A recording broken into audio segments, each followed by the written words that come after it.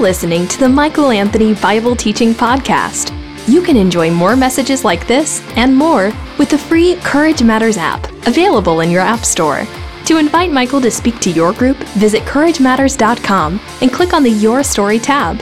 Hold on to your seat and open your heart as Mike teaches us from God's Word.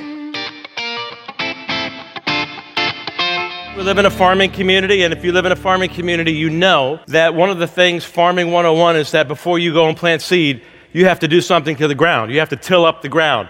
You have to get that ground really soft, and you have to do it each year. Just because you tilled the ground up last year, you plowed the ground last year, doesn't mean it's good enough for this year. Am I right? Am I right? You understand that? The ground has to be prepared so that when the farmer comes and puts the seed goes into the ground, the water comes, waters that seed, and then the seed becomes this sprouting thing that produces fruit. In the same way, your heart, your mind, your soul, your whole being has to be ready for the Word of God. That when the seed of God's Word comes in just a few seconds, it falls into ground, your heart, your very life, where it's prepared. Are you ready to hear from God's Word? You ready to hear from God? Come on, folks, we live in a farming community. Are you ready to hear from God's Word? Today we're going to begin with an experiment. So I am going to recruit all of you. Down south we would say, I lived in the South for a little while, all y'all.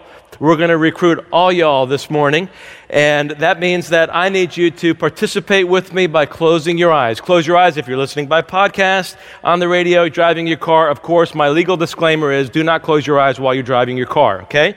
Don't do that. But for the rest of us, close your eyes, and I want you to fix in your mind's eye this particular word. The word is humility, and I want you to see that word in your mind's eye, humility. And now begin to imagine what humility looks like. We've been talking about humility for a couple of times here at least, and you've hopefully, as a follower of Jesus Christ, have been thinking about processing what humility looks like in your own life. But think about humility, have that word fixed there in your mind's eye, and now what I'd like you to do with your eyes still closed is to come up with the antonym for humility. That's a fancy word for the opposite of humility. Think of the first word that comes to your mind, or maybe the most appropriate word that you believe is the opposite of humility. Get that word fixed firmly in your mind's eye. The opposite of humility. Got it? Get it? Good. Now open your eyes. On the count of 3, you're going to shout out as loud as you can so that our podcast and radio audience can hear what your answer is, and they'll be able to know if they're on the same page with us or not, okay? So the word you chose is the opposite for humility on the count of 3. 1, 2, 3. Let's try that again. 1, 2, 3. Oh, I heard it, and I heard derivatives of it. Maybe you did too. How many of you shouted out that 5-letter word, P-R-I-D-E, pride? Look around. The majority of you did. Now, those of you who didn't shout out that word, pride, how many of you can say that your word, the word that you did shout out, was a form of pride? So you either shouted out, for those of you who can't see what I can see and what we can see, you either chose the word of pride, the word pride is the opposite of humility, or you chose a word similar to pride that would be easily, exchanged with the word pride. And that's often what we do. We think the opposite of humility is pride. The problem with that is that we usually don't go any further than that. We really don't understand what pride looks like, how pride operates, and therefore we don't typically put up our guard against pride in our individual lives, and in our families, and in the body of Christ, the church. And that, my friends, is the problem. You see, We're in the middle of this message series called Vision for Life, and we've spent a good chunk of time talking about God's vision for your life, for your family, and for the church. Every life, every family, every church on God's green earth. We've talked about God's mission for every life, every family, every church. And we've begun to talk about the 5 core values that every life, every family, and every church should possess and should prioritize. We've talked about the value of simplicity, living simpler lives. We've talked about the value of the movement of the Spirit of God, that if your life and your family and your church is not characterized by the movement, the free and easy movement of the Holy Spirit, the unhindered movement of the Holy Spirit, something is fundamentally wrong. And we've begun to talk about the value of humility. James chapter 4, verse 6, 1 Peter chapter 5, verse 5, Proverbs chapter 3, verse 34, which James and Peter reference in their books, the references I just gave, all talk about the simple truth that God opposes the proud, but gives grace to the humble. How much humility is enough in your life? How much humility is enough in your family? How much humility is enough in the body of Christ, the church? Just a little more. You can never have too much genuine humility. In fact, the lack of humility often invites the active opposition of God. But you see, you and I have to understand very clearly what the opposite of humility is. We've talked about why humility is important. We've talked about what humility is. But today we're going to talk a little bit about what the opposite of humility looks like. And we're going to turn to our Father's Word to find out the prime example of that. There are many places we could go, but if you like to count, you like the book of Numbers. Turn with me to Numbers chapter 16.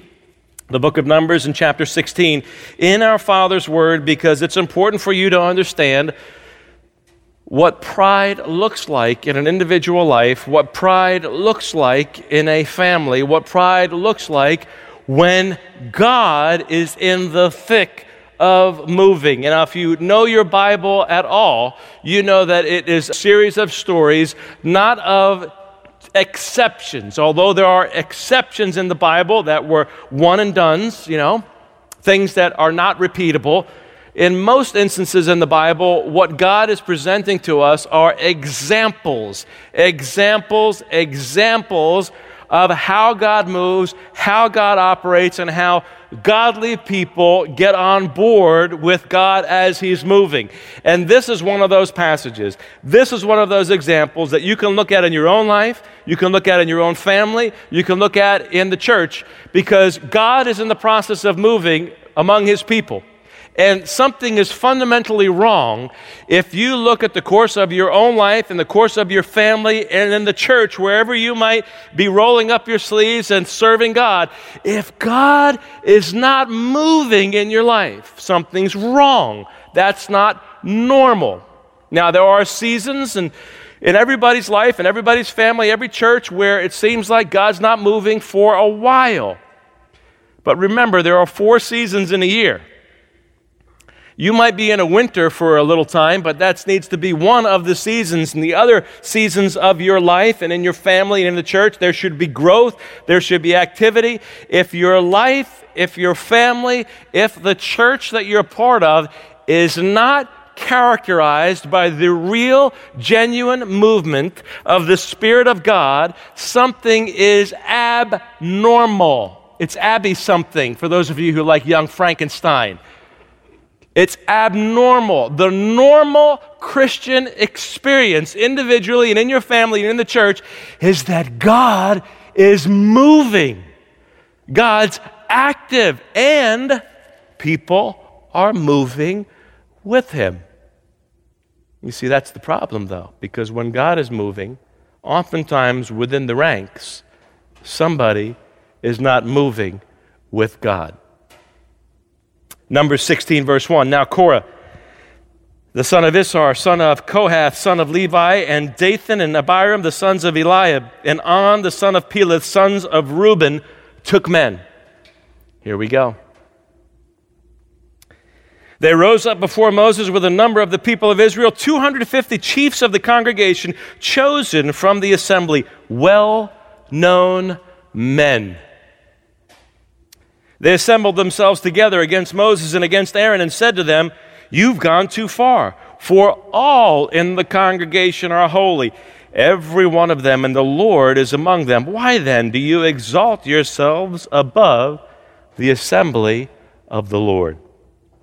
When Moses heard it, he fell on his face, and he said to Korah and all his company, "In the morning the Lord will show who is his and who is holy, and will bring him near to him. The one whom he chooses, he will bring near to him. Do this, take censers, Korah and all his company, put fire in them and put incense on them before the Lord tomorrow, and the man whom the Lord chooses shall be the Holy One. You've gone too far, sons of Levi." This is original trial by fire. We touched on it before in our last time together, but we need to touch on it and delve into it more, because this one passage of Scripture teaches a lifetime's worth of lessons about what to expect when God is moving, how to continue to move with God, and what can stop God from moving. See, it's one thing to talk about pride as this nebulous general thing that we all know that pride is bad, unless you have pride toward your child when they graduate from high school or graduate from college or get a good job or make a good choice with marriage or make a good career move. That's appropriate to have pride. That's a good thing. That's a godly thing. That's a right thing, a right time and opportunity to be prideful. But other than those types of situations where intrinsically we know it's good to have pride in the Scriptures, pride when it comes to God is not a good thing. That's Christianity 101. See, and what we have here in the Scriptures is we have an example of what pride looks like. Through one guy named Korah and another guy named Dathan and another guy named Abiram and another guy and another guy, and then before you know it, this one guy became 2 and 3 and 4 and 5, and it became 250 men. And what we understand here from this passage of Scripture is something that you need to understand in your personal life, you need to understand in your family life, and we need to understand it in the church life, in the family of the church. Another word for pride that you might not typically understand, another way of talking about pride, another word, a synonym for pride would be, could be, and actually is control. Pride is control. Now, if you've ever been around a controlling person in your own family or in the church, you know that there's nothing worse than being around a controlling person. And you see, what you're realizing there is something that's intrinsically true when it comes to the movement of God. At the end of the day, if you want to succeed with God and therefore life, surrendering to the Holy Spirit must be greater than your desire to control your life or your family or the church. If you want to succeed with God and therefore in life, your surrender to God, your desire to be led by God must be greater than your desire to control your life or your family or your church. In fact, that's not even far enough to say that. Almost sounds totally correct. No, if you want to succeed with God and therefore in life, your surrender to the Holy Spirit must supplant and replace your desire to control your own life, your desire to control your family, and your desire to control the church. Because at the end of the day, your life is either going to be controlled by the spirit of control. Your family is either going to be controlled by the spirit of control. Your church is either going to be controlled by the spirit of control, or it's going to be controlled by the Holy Spirit. Now, the Holy Spirit is a gentleman. He doesn't force himself upon us, but he woos us and he pursues us. And he lets us know what the right choice is.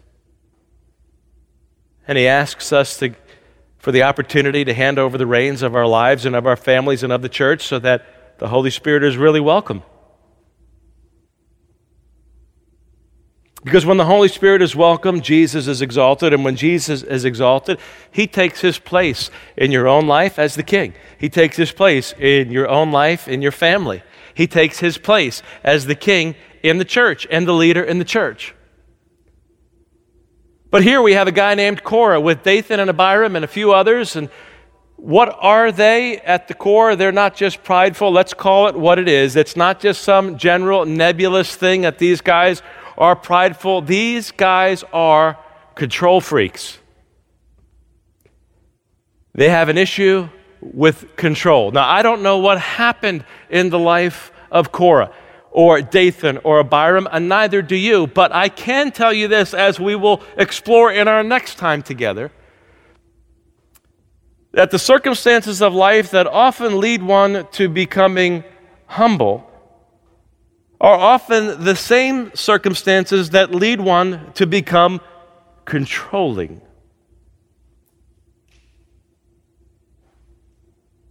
Ouch.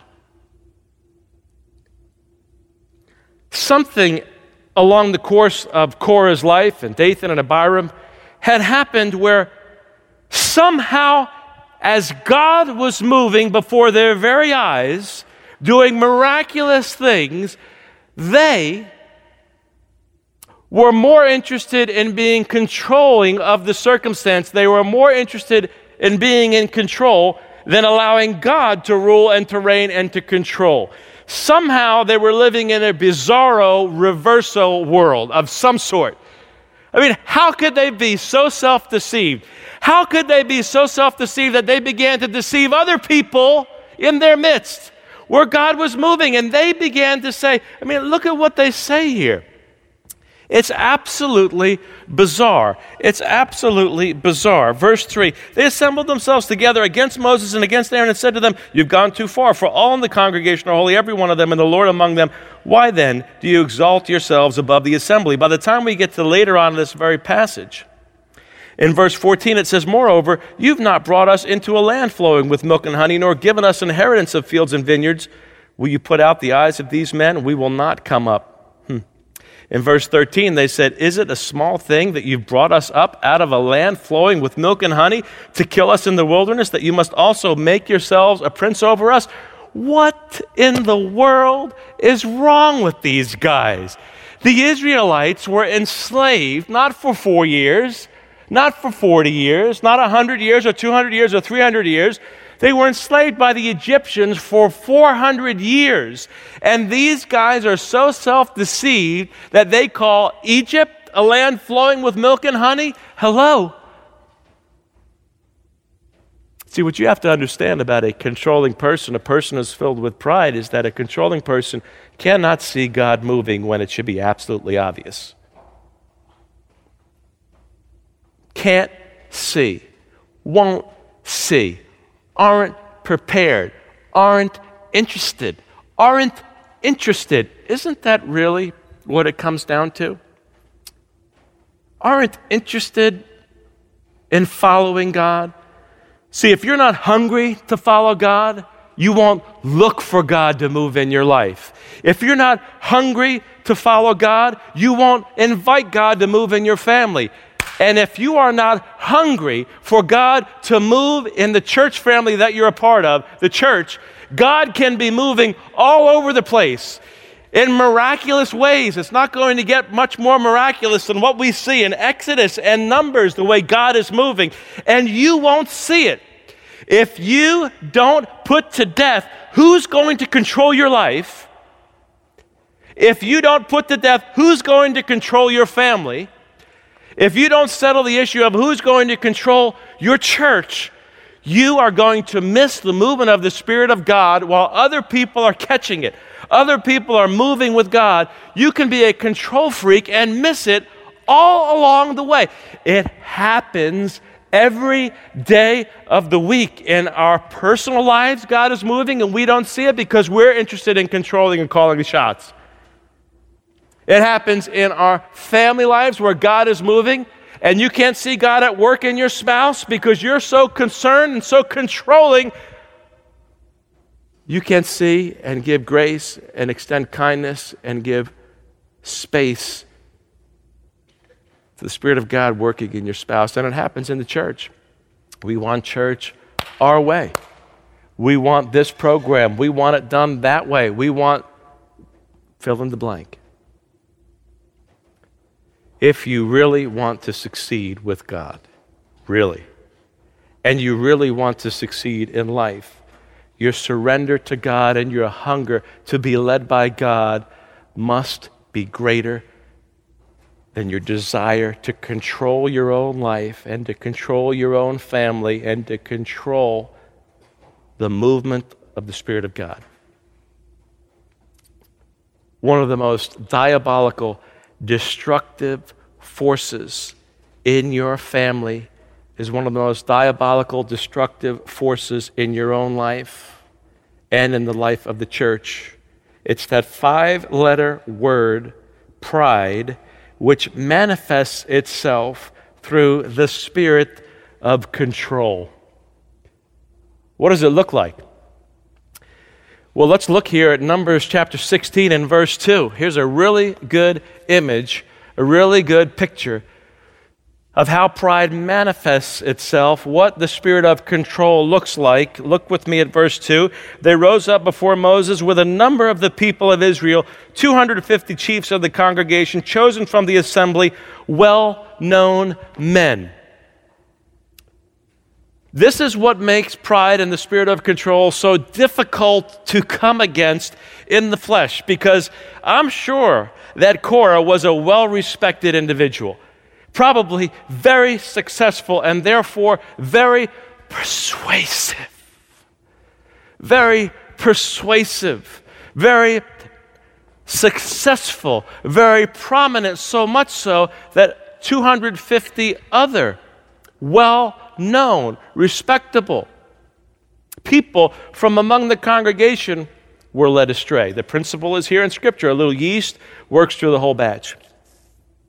See, controlling people with pride, are often some of the nicest people, humanly speaking, you'll ever meet. They're some of the most polite people you'll ever meet. They're some of the most influential people, some of the sometimes wealthiest people, some of the most charismatic people, but nonetheless, they are filled with pride and still controlling.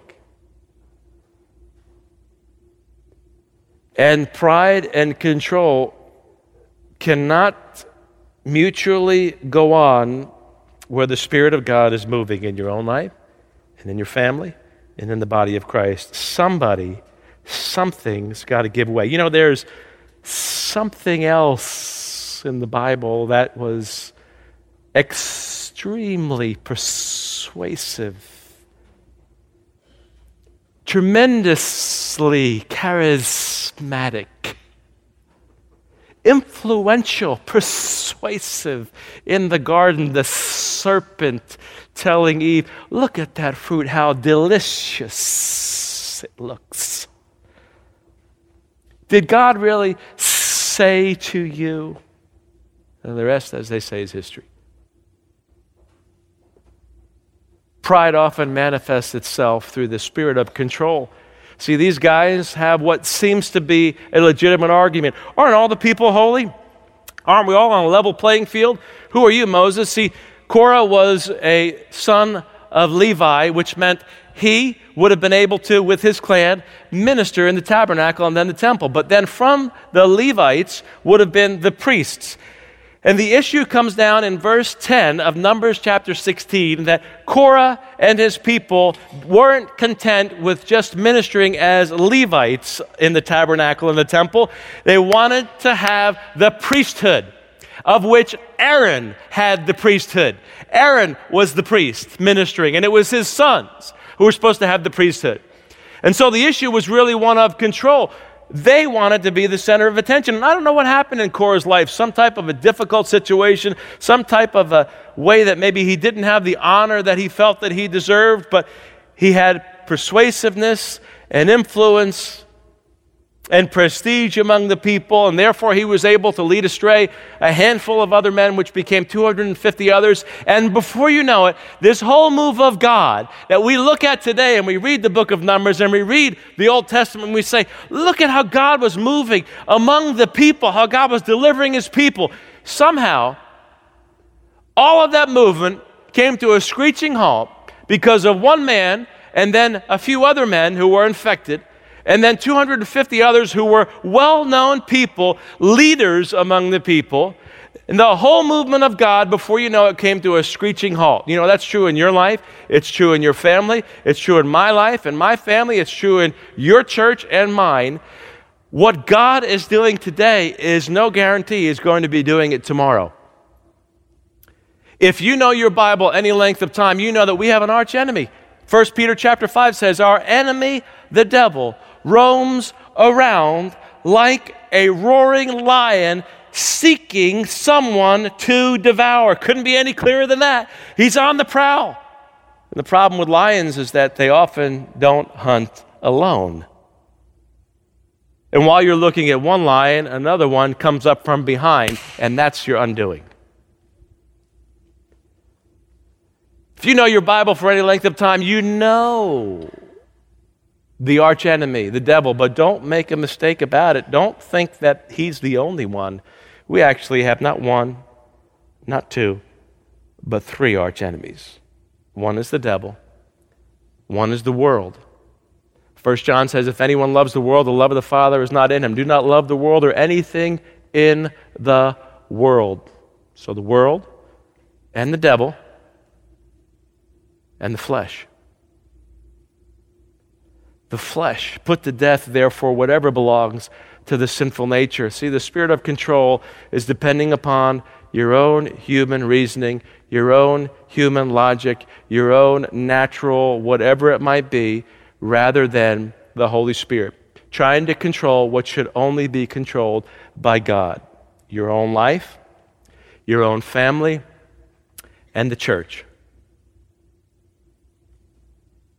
And any one of those diabolical arch enemies is enough to wreak havoc in your life. And oftentimes they work together where there's a sin of the flesh being energized by satanic means. And before you know it, there's hell to pay. Before you know it, God's not moving in your own life. God's not moving in your family. God's not moving in the church, when your life and your family and the church, the body of Christ, should be fundamentally, primarily characterized by the movement of God above anything and everything else. You have to understand that controlling people will create a train wreck in your family.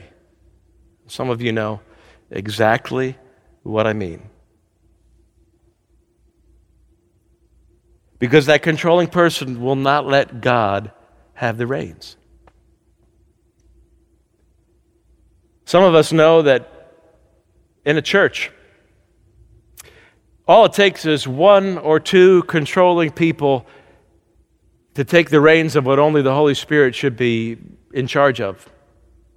And before you know it, instead of God moving, it's some spirit other than God moving. And you're looking in the rearview mirror at what God did instead of ahead at what God's doing.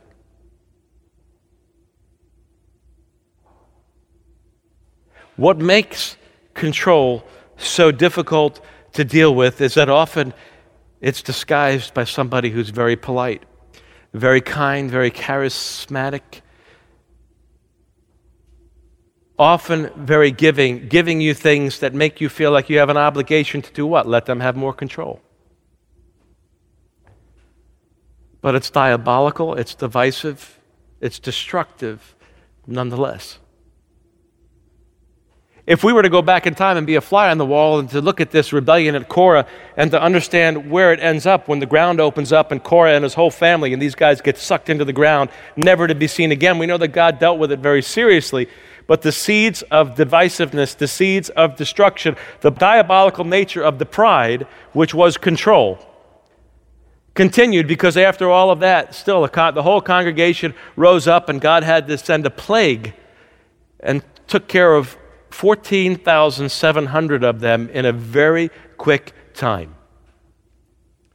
Don't you dare think for even just a moment that controlling spirit is not a significant, dastardly, divisive, diabolical thing, entity, that if you're not careful, if you don't deal with it in your family, if you don't deal with it in your life, and if we don't deal with it in the church, it will deal with us.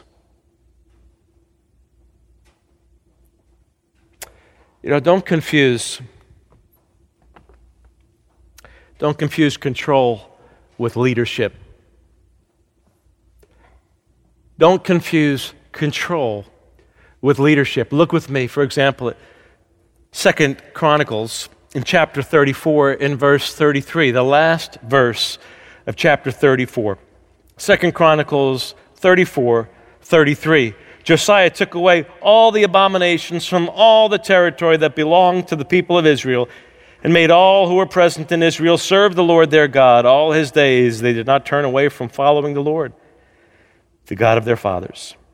That's such a fascinating verse of Scripture because it says that Josiah, this is when he was about 25, 26 years old. He became the king of God's people at 8 years old, is ruling for about 18 years.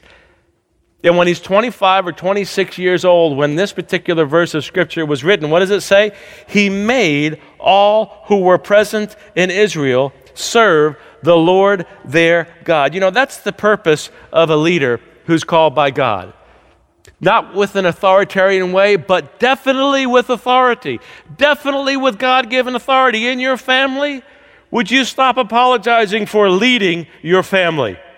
You are called by God to lead with authority in your family, and yes, make your family one that honors God. That is what you are to do. Not in an authoritarian way, but definitely with the authority that God has given you. Look with me at Ephesians chapter 6. In Ephesians chapter 6 in verse 1. Children, obey your parents in the Lord, for this is right. There's order here in the way God does things, where the children are to submit to the parents. Children, obey your parents in the Lord, for this is right. Honor your father and mother. Direct quote from the 10 Commandments. This is the first commandment with a promise, that it may go well with you and that you may live long in the land. Verse 4, fathers, do not provoke or exasperate your children to anger, but bring them up in the discipline and instruction of the Lord. Notice the responsibility for the father to bring the children up in the instruction and discipline of the Lord. There is order. Yes, we're all equal at the foot of the cross in terms of salvation, in terms of our need for salvation, but we are not equal in terms of function. See, we've had this jammed down our throats so many times we don't even understand the subtlety of it. In your household, you men, if you're married, you have been given the charge by God to be the leader in your family. This means you hold the 51% card when there's a disagreement between you and your wife about what should be done. Somebody's got to call the shot. Somebody's got to make the decision. That falls upon the man. You say, well, I don't see that in Scripture. Well, yes, you do. You just haven't been paying attention to it. Haven't you noticed that in the garden, in the book of Genesis, that it was not Adam who took the fruit first and disobeyed God? It was Eve. And yet, when we get to the book of Romans, the Bible says very clearly that sin came into the world not through Eve, but through Adam. What is that all about? It's a biblical principle that we see again and again about responsibility, about authority. Now, some have taken that pendulum and shoved it way over to the other side as an excuse for authoritarian leadership in the home. And that's godless. It's not biblical, because husbands, we are to love our wives as Christ loved the church and gave himself for her. That's convicting enough. That's enough to chew on for a whole lifetime, is it not? But for Pete's sake, love your wife as Christ loved the church. Give yourself to your wife as Christ gave himself sacrificially, unconditionally for you and for me and for everybody. There's this principle in Scripture of order and chain of command. It sounds even difficult to say that, doesn't it today? Doesn't it seem difficult to even hear that today in the PC world in which we live? But you know what? It's in the Word of God. There's order and there's authority, and we are to walk in that order. We are to walk in that authority with humility, because if you don't, somebody else will. And that other person in your family, that other person in the church might not have the leading of the Holy Spirit in mind. They might have another agenda. Hey, maybe I could be more prominent, Moses, have this priesthood role. I'd like it. I didn't get it. God didn't call me to do that, but I'm calling myself to do that. And so control rises up. And somebody wants to take the reins where only the Spirit of God should have the reins. See, in your family, there's order and there's structure designed by God. And when that order and that structure is undermined through a diabolical means by what the world tells us and what the flesh promotes, and is then energized demonically, the world, the flesh, and the devil working together, you have what's known as a foothold. And footholds, if you haven't noticed, are very difficult to take care of without repentance and acknowledgement of what's wrong, asking God for forgiveness, and then surrendering. See, it's absolutely important. If you want to succeed with God and therefore succeed in life, surrendering to God must be preeminent. It must be above and beyond your own desire to control your life and control your family and control the church. I'll tell you what we don't need. We don't need another controlling person in our families. Been there, done that, tried that, not fun. God's not moving. I'll tell you what we don't need. We don't need another controlling person in the church. When God is moving, what we need is for God to continue moving. Not for somebody to stand up and say, you know what, excuse my absolute, complete blindness. Excuse the fact that I've got my fingers in my ear and can't hear a word that God is trying to say. Excuse me for all of that. How about a little bit of me, myself, and I?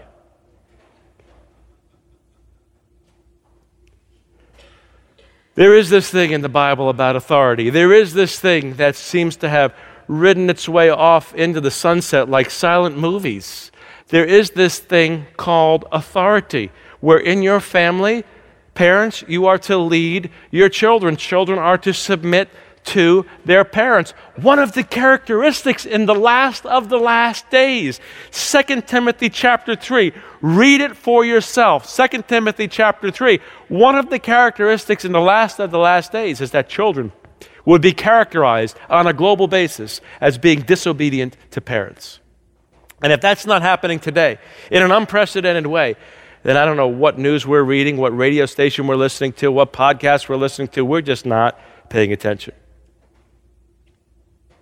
You can follow me as I follow Christ on Twitter, @GodFactorMike. You can do that. I encourage you to do that because you'll see funny things like this. Somebody tweeted this and they said, quote, claiming that someone else's marriage is against your religion, you know where this is going, is like being angry at someone for eating a donut because you're on a diet.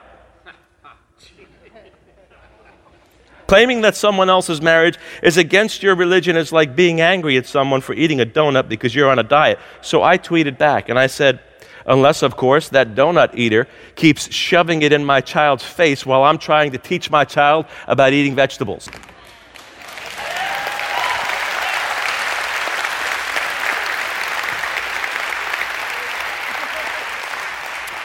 Glory to Almighty God.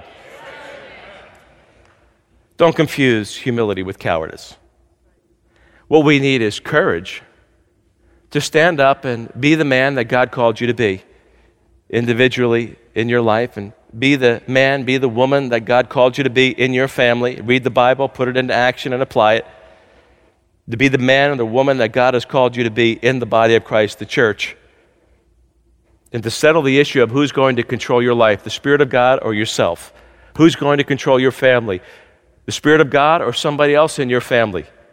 Why in the world are we concerned and fearful of mere mortals? We're not going to appear before the judgment seat of your husband or the judgment seat of your wife or the judgment seat of your child or the judgment seat of your mother and father or the judgment seat of your pastor or the judgment seat of all your pastors, judgment seat of the elders and the pastors, the judgment seat of the elders, the pastors, and the deacons.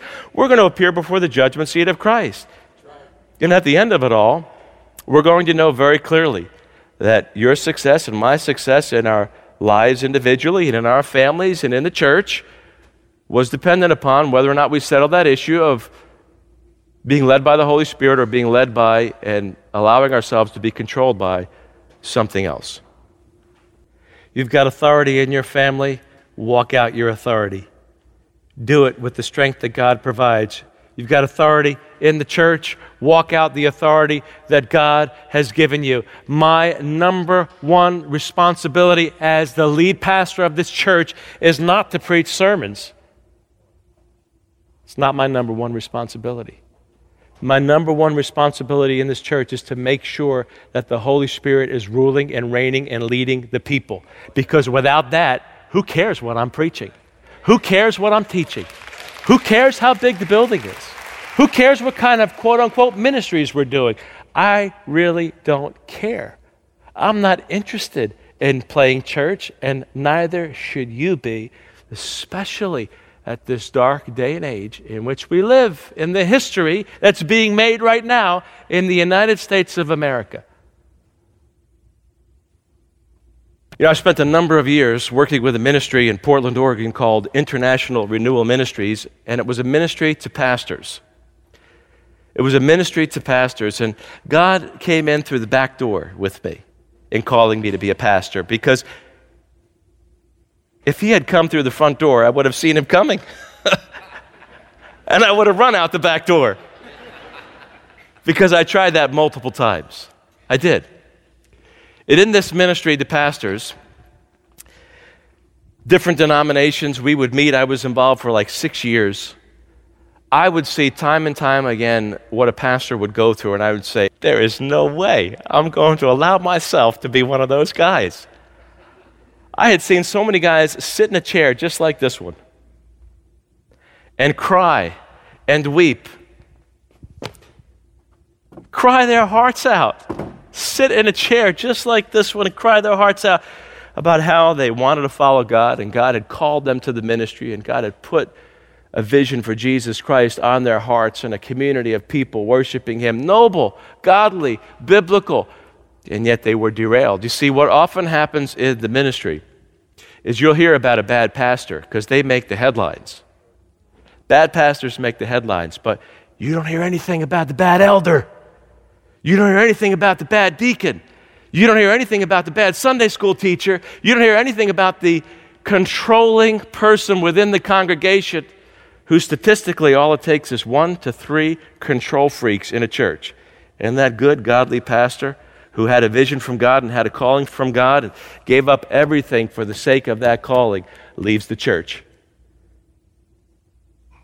In fact, it's so much a pandemic today that now pastors are leaving the ministry at such an alarming rate that 1,500 pastors leave the ministry every single month. Every single month. And do you know why they leave the church? They leave what they felt God called them to do. They left everything to go to seminary or Bible colleges. Or even if they didn't go to seminary or Bible college, they left another lucrative position or giving up whatever else it might be. They left all of that to pursue a full-time calling with God. Do you know why they do it? The same reason of why I would see pastor after pastor sitting in a chair just like this folding chair. In that ministry to pastors, International Renewal Ministries in Portland, Oregon, I would see pastor after pastor sit in a chair just like that folding chair and weep before Almighty God and weep before brothers in Christ because there was one elder or one deacon or one Sunday school teacher, one person filled with pride, one controlling person in the church that drove them out of their mind. And that's not an anomaly, that's the norm. That's the reason why a man of God will leave a church. All it takes is one person, one Korah, one Dathan, one Abiram, to become 250 well-known, supposedly well-meaning, successful, above all else, successful in dividing and diminishing the movement of the Spirit of God. That's all it takes. All it takes is within your family for one of you to be more concerned about having the control and making and allowing God to be in control. And you can kiss the movement of God in your family goodbye. You can bank on that based on the teaching of God's Word, because in Numbers chapter 16, everything comes to a screeching halt. God is moving in obvious ways, very clear ways, and everything comes to a halt. Because somebody wants to be in control. Somebody is filled with pride instead of humility. Somebody became enamored with somebody else other than the living and true God. How is that even possible? The pillar of cloud by day, the pillar of fire by night, a wall of water on the left and a wall of water on the right, and the Israelites walking straight through and looking back behind them to see God take care of Pharaoh and all the Egyptians in one fell swoop. All of that, the 10 plagues, movement after movement after movement. See, pride deceives us. Pride deludes us. That desire for control squelches the movement of the Spirit of God, and that's why a pastor called by God will leave the ministry. That's why a church will split. It's right here in Korah. Numbers 16. All it takes is one bad apple to ruin the bunch. See, your success with God, and therefore your life, definitely does come down to whether or not you will be surrendered to God, and whether or not that surrender to God will take preeminence over your desire to control your own life or your own family or your own church. Who's going to be in charge? You, some other human entity, or the Spirit of God? You've got to make up your mind about that. You've got to draw your line in the sand. And you've got to say, as for me and my house, we will serve the Lord. As for me and my church, I will hold up the arms of the people who are leaders. Yes, you must do that. It is a responsibility that you have. God does create order within the church. Turn with me to Hebrews chapter 13, verse 17. Hebrews 13, 17. Look with me in our Father's Word. In Hebrews 13, 17, I'm out of my mind to actually even have to bring this up, but imagine the writer of Scripture writing this. We live in a day and age in which we have to make very clear what should be obvious, because what should be obvious is not clear anymore. Hebrews chapter 13, 17, obey your leaders and submit to them, for they're keeping watch over your souls. Here's the accountability. As those who will have to give an account. Let them do this with joy and not with groaning, for that would be of no advantage to you. God likes order in the church. God has created authority within the church. What Korah said and Abiram and Dathan said is the same thing that many could say within the church. Aren't we all just followers of Jesus Christ? Can't we just all have equal footing? No, you don't see that in the Bible. We have equal footing. Listen, don't misunderstand what I'm saying.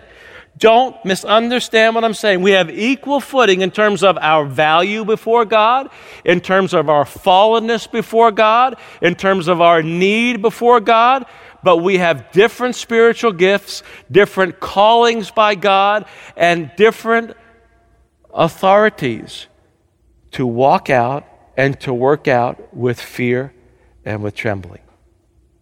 Let me give you an example what a good, godly leader looks like. And I'm going to embarrass this person because they're part of this church.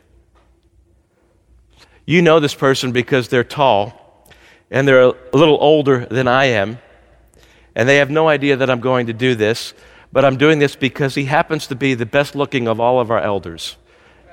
I'm talking, of course, of Dick Schuff. Now, I could be using many of you as an example. I'm just lovingly using Dick Schuff as an example because he's the eldest of our elders. He's 81 years old. Dick Schuff is 81 years old. Now, you can debate about whether or not, yes, glory to God, you can debate about whether or not he's the best looking elder or not. Take that up with Dick and Connie, okay? But Dick will often come up to me and say, Mike, I will follow you. You're my pastor. I will follow you as long as you're following Jesus Christ. He loves me and he's supporting me, and that's what it means to support your pastor, to have arms upheld like that. He's an example that I can proudly say lovingly, he knows what it is to be a man of God holding up the arms of the pastors. Dick Schuff.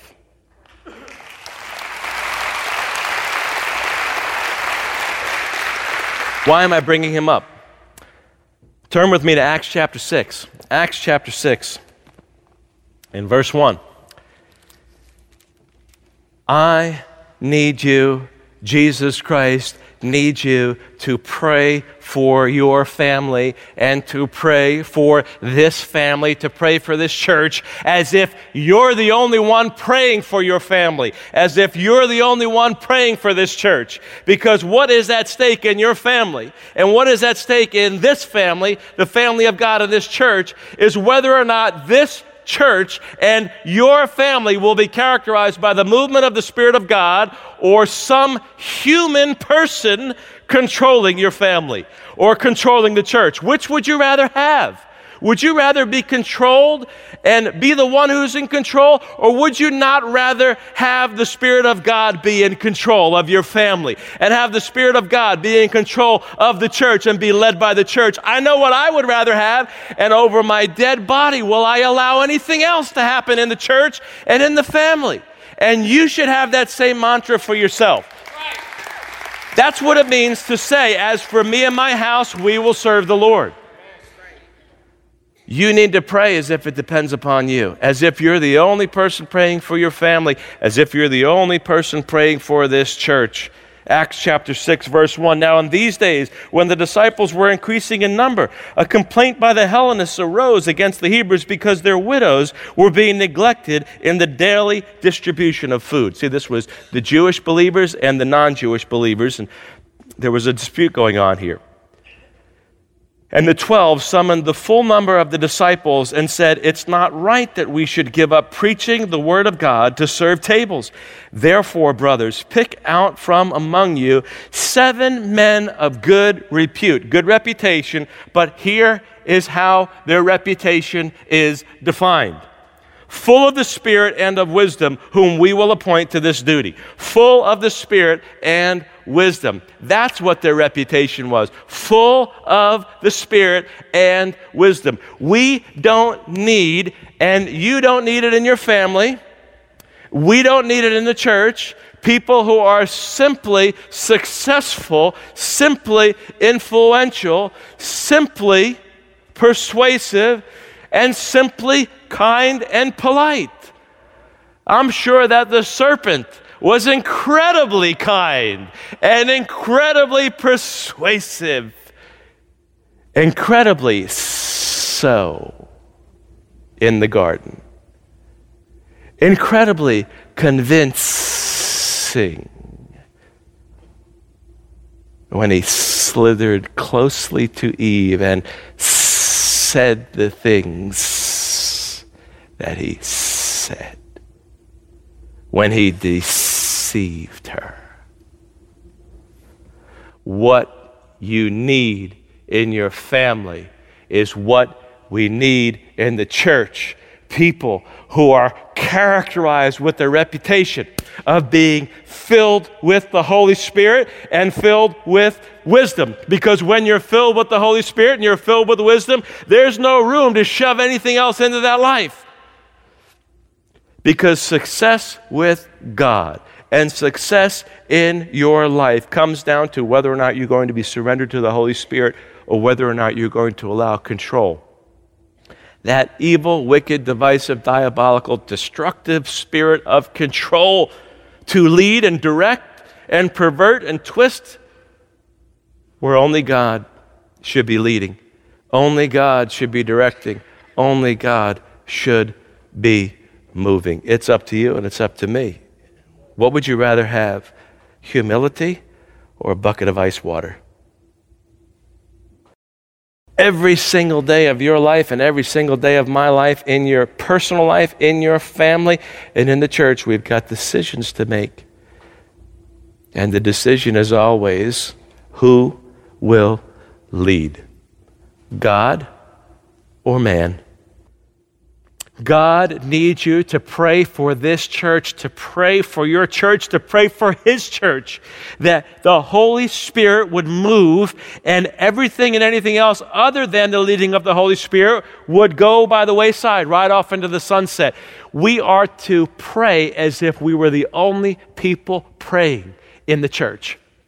Because all we are is one decision away. One decision away from a Korah in the midst of the camp.